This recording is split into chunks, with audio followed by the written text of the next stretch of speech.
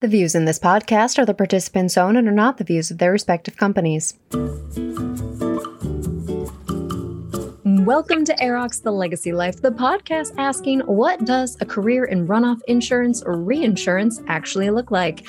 I'm your host, Katie Reynolds, and today I'm joined by Juliana Toos, an associate at Mayer Brown. Juliana is also a member of our Airrock Next Gen Council. Juliana, thank you so much for joining us today. Why don't we just jump right in and you can tell our listeners what your role is? What do you do? Of course. Well, first, let me just say, Katie, thank you so much for having me on. It's such a privilege. Airrock and this podcast in particular has always been such a great resource for me and just hearing from different professionals in the runoff field. So I'm really excited to be on the other end of it now talking with you. So thank you. Regarding my role, though, as you mentioned, I'm an associate at Mayer Brown in the corporate group, and I'm also a member of the insurance industry group. For some background, Mayer Brown is a global law firm, and our insurance group provides really a full suite of services in the insurance field, ranging from transactional matters to regulatory guidance to dispute resolution. Although, of course, as a corporate associate, once it gets to dispute resolution, we like to hand that off to our litigation colleagues. And I will focus purely on transactional and regulatory matters, which will commonly involve runoff deals. As an associate on a runoff deal, I really get to engage in the matter from start to finish, which is something that I really enjoy about working on runoff deals more broadly. So, for example, if we are representing a seller in a runoff deal, we will help prepare the different auction drafts that will be used, which will involve drafting a range of documents such as the purchase agreements, reinsurance agreements, administrative services agreements, and different collateral packages, and then help negotiate and review these throughout the process. Additionally, mainly because we, commonly represent international clients and really just due to the nature of legacy, a runoff deal will also commonly involve working with regulators from a range of jurisdictions as well. So I will also have the opportunity to work on different insurance regulatory matters that will pop up in a runoff transaction, which I really enjoy as well.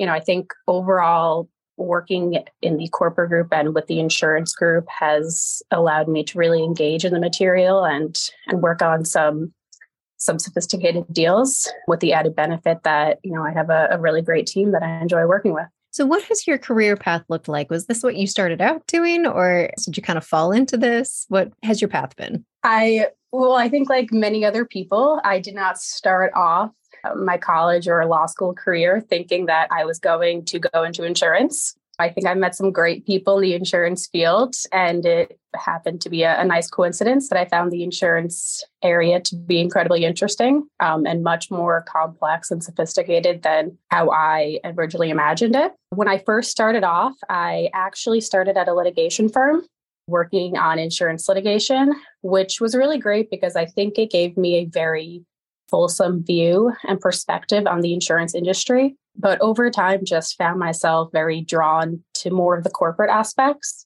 So found myself eventually making the move over to Mayer Brown's corporate team, which has just been a phenomenal experience so far. Okay, so let's talk about Airrock because you started working with Airrock Next Gen pretty much this year. Can you tell us what your experience has been like so far? Yes, it's been great so far. I've really enjoyed it. I started earlier this year, really just hoping to kind of connect with different young professionals in the field and learn from them and their experiences.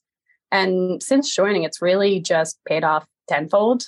Not only have I gotten to meet and work with talented young professionals such as yourself, of course, but I've also had the chance to really just develop my own skill set as a young professional in a meaningful way. For example, I've had the chance to speak at Mayer Brown's Runoff Deal Forum, where I got to present on the basics of legacy transactions, which was a really great experience just to take a topic that I've worked on so closely and have to, take a step back and go back to the fundamentals and then present these concepts to a broad range of professionals in the field.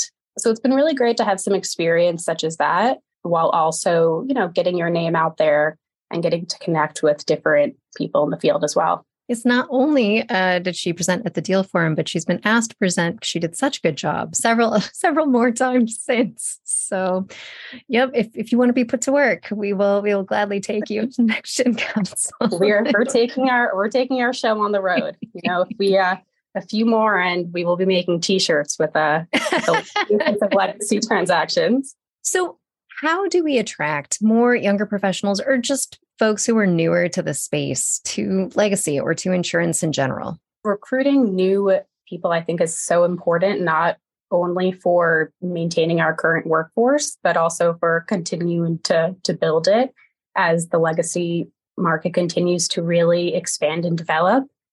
I think recruiting new people is really perhaps a two-step process. On one hand, of course, outreach is so important for just gaining awareness on what legacy is.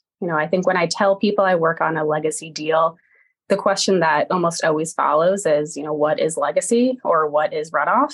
So outreach is first and foremost so important. And whether that be going to job fairs or internships, I think that is just one way to really just expand the public knowledge on what exactly legacy is and what it entails. So I think that's, of course, one really important step. But I think the second step, I think it's really on us as individuals and as members and professionals in this field. I think we should all take an active role when it comes to recruiting new professionals to join this area, whether that be taking an intern out for coffee to talk about your experience, or answering that email requesting, some time just to sit down and chat about your career path.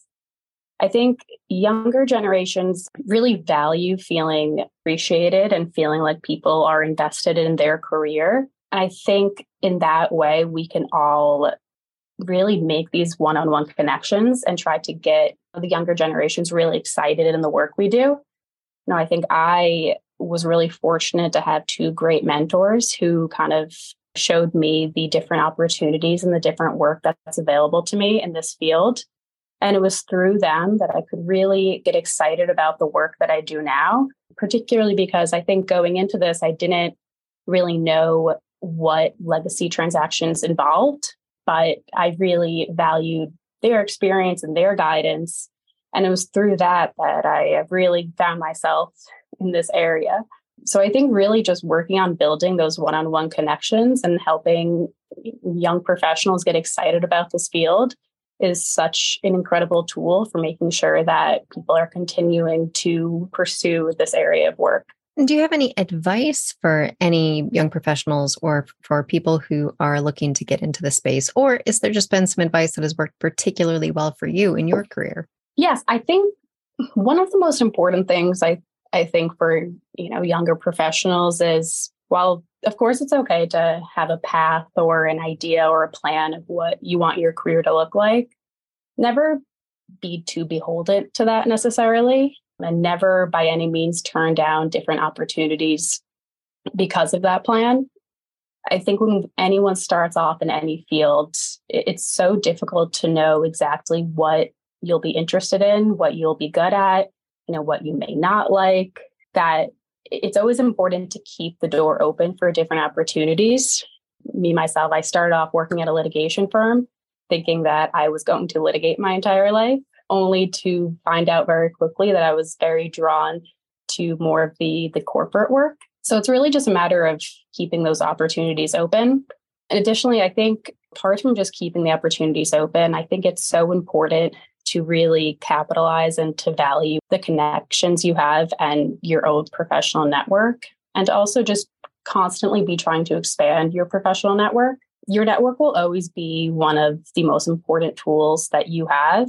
And I think when you're a younger professional in general, people are even more excited to sit down with you. And I think people are even more generous with their time, really just to sit down and talk about their own experience. So it's important to always capitalize on that and always take advantage of it. I found that to be particularly true of professionals in the runoff market. I think I've met some really just great and genuine people who have been more than willing to sit down and just share their own stories and their own guidance, which has been such a valuable tool for me personally. So it's not just about, of course, having networks for the sake of having that network, but also always being sure that you're learning from them and that you're learning from people who just have such a wealth of experience and knowledge. There's so much about what we do that you can't necessarily learn in a college class or a law school class or some training manual, but it's rather, what you learn from, your colleagues and your peers. So really just be willing to learn from them, value the experience and what they bring to the table.